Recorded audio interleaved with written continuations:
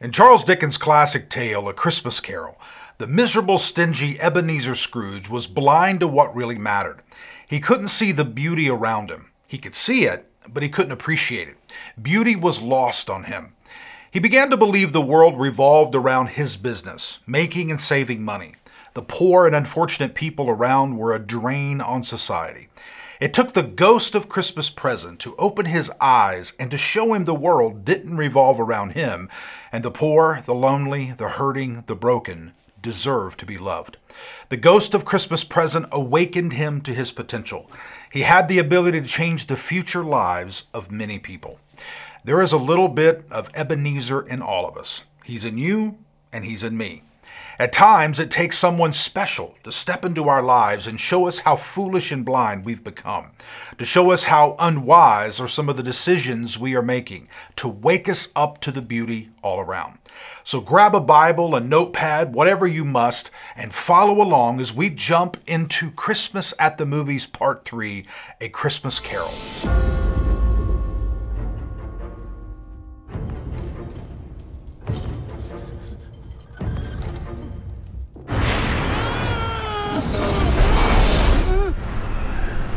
What do you want with me? You will be haunted by three spirits. I'd rather not. I am the ghost of Christmas past. Haunt me no longer!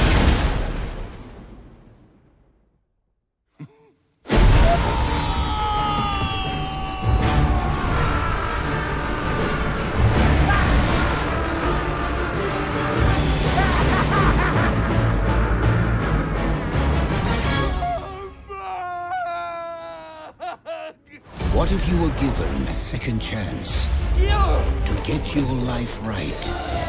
This holiday season, the ghosts of Christmas past, present, and future Get away! Get away! will give one man that chance.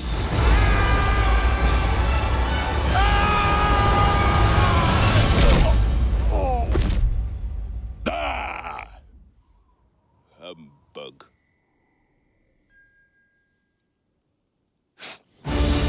Disney's A Christmas Carol. What if you were given a second chance to get your life right? Wow, we would all benefit from an opportunity like that, wouldn't we? We make the most important decisions of our lives when we are the most immature, unwise, and inexperienced. Between the ages of 18 and 25, many of us choose our partners for marriage, if we continue our education or not, our career path, we purchase our homes, and even begin a family. And many of us were grossly inexperienced and unwise between the ages of 18 and 25. It's why a lot of us made poor choices then, and we're continuing to feel the pain today. You married the first person who told you he or she loved you, and then you woke up a few years later and thought, what was I thinking? You goofed around in high school, failed to get the grades needed for college, and then thought, man, I wish I could do that all over. You made poor financial decisions, got yourself into debt, and now it's all coming down upon you and you're in a world of hurt. Wouldn't it be cool if we could live life backwards? You'd be old and wise in high school. You wouldn't go out and drink and stay up late and do dumb stuff.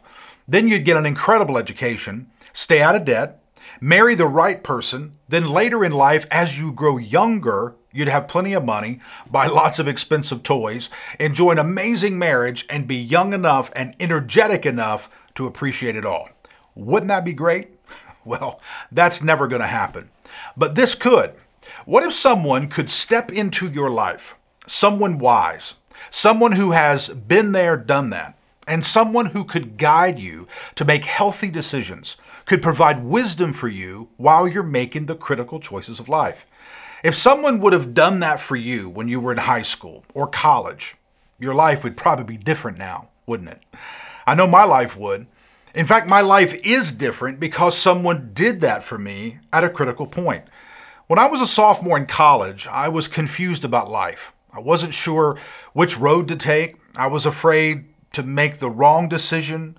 I was indecisive. I was fearful. I lacked a mentor, a guide, a wise person to help me make good decisions. But one day after class, a professor noticed some of the emotional storms within me and decided to get involved. He remained after class and deposited wisdom, opened up parts of my heart and emotions and spiritual life that I had never knew existed. He shared his life with me. That one conversation cleared out some fog. He cared enough to get involved, and some 30 years later, I'm still grateful. I have always wanted to be that kind of person to someone else. I desire to be the kind of person who speaks life and hope and vision into those around me. I've always wanted to be the person who encourages, yet challenges people to make the right choice, to avoid landmines that might explode and destroy their marriages or finances or health. Unfortunately, when people are young, they don't want to listen. So as a pastor, I get the honor of trying to help people piece their lives back together again after things fall apart. And here's the harsh reality. Some of us are in our 30s and are making some poor decisions. Others of us are in our 40s and we ought to know better, but we continue to do stupid, destructive stuff. When I was talking about how unwise and inexperienced we remain in our 20s, you were thinking through the decisions of your past, wishing you could change them, yet ignoring some equally poor decisions you're currently making. Some of us simply do not realize we have the opportunity to change our future and the future of others around us by simply making better choices. What if someone could enter into your life, marriage, family, career, stand at the crossroads and say, hey, you might not want to go that way. It's much better if you go the opposite direction. The rewards are fabulous. Wouldn't that be incredible? Now, let's raise it up a little. What if that person wasn't just anybody? What if that person was God? What if God stepped into space and time and walked into your life right now and spoke with you about where you are and the choices you're currently making? How differently would you live after that conversation? What would you stop doing? What would you start doing? How would you view your life, your future, the people around you? How all of that would change? There's a story in Luke 19 where God steps into the life of a guy who was just like Ebenezer Scrooge. He was obsessed with his life, his stuff. Everything revolved around him. It's the story of a guy named Zacchaeus. Like Ebenezer, he was one of the most despised people of his day. Why? He was a tax collector, which means basically he had the license to steal. Here's how it worked. Zacchaeus was given permission from Rome to collect taxes. So let's say he would say, okay, you owe $700 to Rome for taxes. Well, in reality, it was only $500, but he would tack on another $200 for personal profit. He was a legalized criminal, and everybody hated him. Zacchaeus heard a lot about Jesus, and when he learned Jesus was coming to Jericho, Zacchaeus wanted to go and meet him. Word got around about the exact route Jesus was taking, so Zacchaeus hurried over to the side of the road, hopeful to catch a glimpse of this guy who was stirring up a frenzy everywhere. But when he arrived, the crowds were much larger than he anticipated, and Zacchaeus had a problem. Since there were so many people around Jesus, it was difficult for Zacchaeus to see. So Zacchaeus climbs up into a tree. Now, I don't know this to be exact, but I doubt Zacchaeus expected much to result from seeing Jesus pass. I think Zacchaeus went so he could learn a little bit about a guy who was rising in popularity.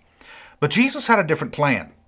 While Zacchaeus is sitting on the limb watching Jesus walk by, Jesus shocks him by coming over to where Zacchaeus is sitting in the tree.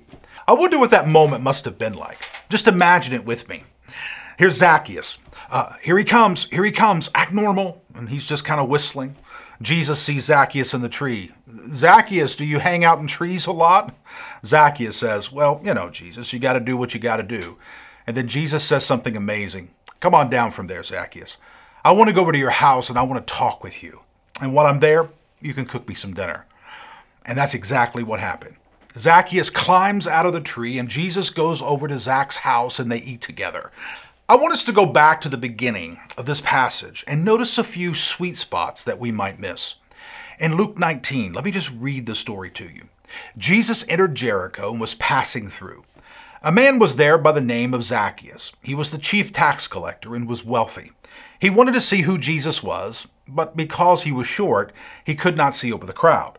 So he ran ahead and climbed a sycamore tree to see him, since Jesus was coming that way. Verse 5. When Jesus reached the spot, he looked up and said to him, Zacchaeus, come down immediately. I must stay at your house today. Verse 6. So he came down at once and welcomed him gladly. All the people saw this and began to mutter, he has gone to be the guest of a sinner? Remember this. Jesus is always making himself the guest of a sinner, and people are always going to talk about it. We don't know what Jesus and Zacchaeus talked about. We can only guess. If Jesus came over to your house and sat down with you in your living room and enjoyed a cup of coffee, what would you guys talk about? Marriage? Money? Sex? The Bible? Politics? More than likely, there was a little bit of all of that in their discussion that afternoon. How do I know? Well, I don't know the details, but I do know that after Jesus and Zacchaeus were finished talking, Zacchaeus had an epiphany about life, about himself, about the future, about everything. As a result of that conversation, everything changes for Zacchaeus. Here's what Zacchaeus did. In verse 8 of Luke 19, Zacchaeus stood up and said, Look, Lord, here and now I give half of my possessions to the poor. And if I've cheated anybody out of anything, I will pay back 4 times the amount. I wonder what Jesus talked with Zacchaeus about that would cause that kind of reaction. I wonder what picture Jesus painted for Zacchaeus that would provoke him to want to give half of everything he had. What did Jesus say to inspire Zacchaeus to pay back 4 times anything that he had stolen? Talking about an ability to receive an offering, that's incredible. When the conversation ended, Zacchaeus was like, Jesus, all of a sudden these things that were so important to me have shifted. My whole life has been about money and image and security. But after listening to you today, after hearing what you had to say, that stuff doesn't hold me anymore. And so everything I have, half, I give to you. Now, like I said, we don't know what Jesus spoke with Zacchaeus about, but my guess is that Jesus looked Zacchaeus in the eye and he said something like this. Zacchaeus, you're a wealthy, influential man. And in this community, you have a lot of power and authority. And you have the ability to impact people, to lead people to God, to change people's lives. And you're not doing it. You're wasting your opportunities. And just like the ghost of the Christmas present did with Scrooge, Jesus helped Zacchaeus realize what life was about, and he challenged him to get involved. And Zacchaeus did. And then what does Jesus say? Verse 9. Jesus said, today salvation has come to your home, Zacchaeus. The encounter Zacchaeus had with Jesus opened his eyes to his potential. He had money, and I would guess that he never considered his money as a tool that could be used for good. He used his money to always further his own personal agenda. But the encounter Zacchaeus had with Jesus changed the lives and futures of people all around Jericho. Think of someone local whom you consider to be wealthy. How much are they worth? Let's assign them a net worth of $1 million. If he or she gave half, that's $500,000. Would it make a difference in your community? Many people within this community could be greatly impacted with that kind of money. Of this, I'm certain. If Jesus sat down in your home and had coffee with you and discussed your life, your money, your family, your priorities, your spending habits, your calendar, if Jesus discussed those things with you, I'm convinced everything would change. I'm certain you would use your money differently. I'm certain you would use your time differently. I'm certain you would see people differently. I'm certain you would see politics differently. I'm certain you would be radically changed. Zacchaeus was radically changed. Before meeting Jesus, people were nothing more than opportunities to tax. After meeting Jesus, people were opportunities to show love and generosity. My guess is that after Zacchaeus' encounter with Jesus, Zacchaeus' popularity improved.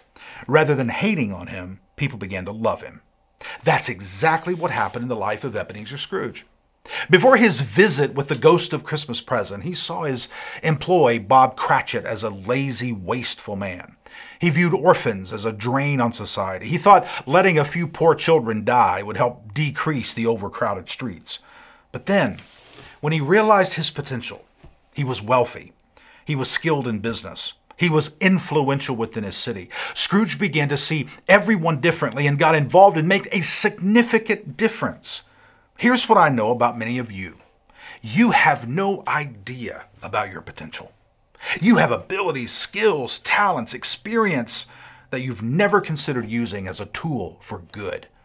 But when we encounter Jesus, when Jesus sits at our tables, on our couches, in our family rooms, and you and I and Jesus discuss life, when we encounter Jesus, not church, not religion, not a system, but Jesus and his body, we will see life differently.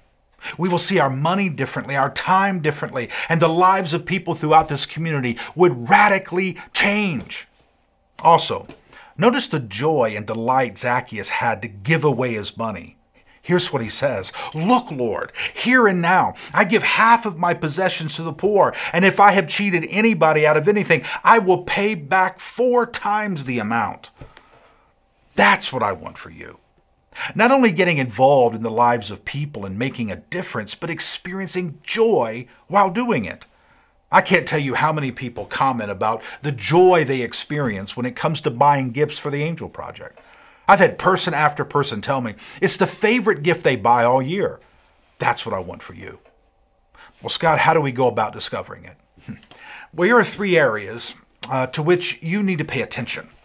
If you can line up these 3 areas, you very well may have the place where you can make the most difference in the lives of most people. First, pay attention to the needs around you. Trust me on this. Your purpose, your cause, your reason, your mission will have something to do with alleviating human need of one type or another. In the New Testament, every time someone began to follow Jesus, they participated in meeting people's needs all around. Number 2, pay attention to desire and urgency within you. Stay alert to the needs you witness and how those needs spark your imagination and passion. Because every now and then, a particular need will capture you more than others. So ask, where do I have a passion to accomplish certain dreams? What circumstances arouse my desire to respond? It could be when you're driving through the city and notice a need, and suddenly your heart is ignited. You could be sitting in a meeting, having a discussion with someone, and the conversation turns toward a Stop. Back up. It could be when you're driving through the city and notice a need, and suddenly your heart is ignited.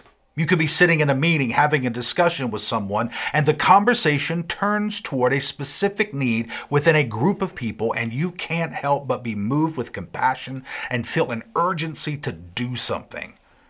And number 3, pay attention to the pain and suffering you have endured. What pain have you endured throughout your life that you would never want someone else to endure? Have you been abused? Have you been part of a loveless marriage? Have you experienced financial loss? Do you come from a torn family? What? Then get involved and help to rescue or prevent someone else from enduring the pain you've gone through. Become what I call a wounded healer. Your pain, your failures, your mistakes, your wounds, and your scars can bring healing and hope to so many. Let me ask you a question. What would happen if about 100 of us at Forest Park said, I'm doing this. I'm going to begin paying attention to what God is saying to me and allow him to accomplish whatever he wants to accomplish through me. You know what will happen? Some of you will be driving around town and see somebody without a place to stay, people who are lonely and hungry, and suddenly a spark is ignited within you, and you'll know you are supposed to do something about it. Others of you will remember what it was like to go through a terrible divorce, to watch your marriage fall apart, to see your kid's heart torn in two, and you will say, I don't want other marriages to end like this. What can I do? Or you will say, You know, I made horrible decisions with my finances when I was young, and I don't want to see anybody else make those kinds of decisions. What can I do? Or you'll say, when I was a kid, I was bored sitting in church. I was never captivated by the message of Jesus. Therefore, I made stupid decisions and got off track for years, and I don't want to see students walk down that same road. What can I do? Can you imagine what would happen if 100 people here at Forest Park Church began to open their heart, mind, and life and say what Zacchaeus said, here and now, I give? So let me ask, where is that for you? What are the needs around you? Pay attention to them. What needs do you see at work? What needs do you see at school? What needs do you see in your immediate community? What needs do you see when you come here to Forest Park? What ignites you? I mean, what really sparks something inside of you? Ask yourself, what makes you cry? What makes you laugh? What is it inside of you that gets emotional when you see it on television, or you see it in a movie, or you hear about it in a coffee shop, or you read about it in an article?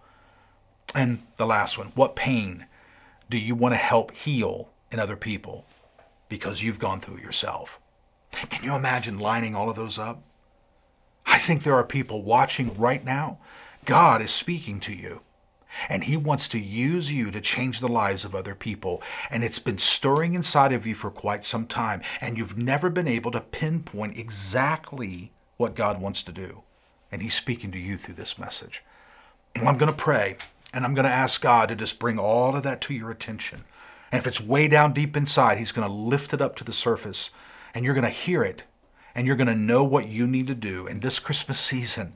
In the middle of all the pain, and in the middle of all the uncertainty of COVID-19 and all the restrictions and distancing we've been through, God's going to use this little message to ignite a spark and set you ablaze. And in 2021, you're going to move out. And you're going to do amazing things. I just believe it.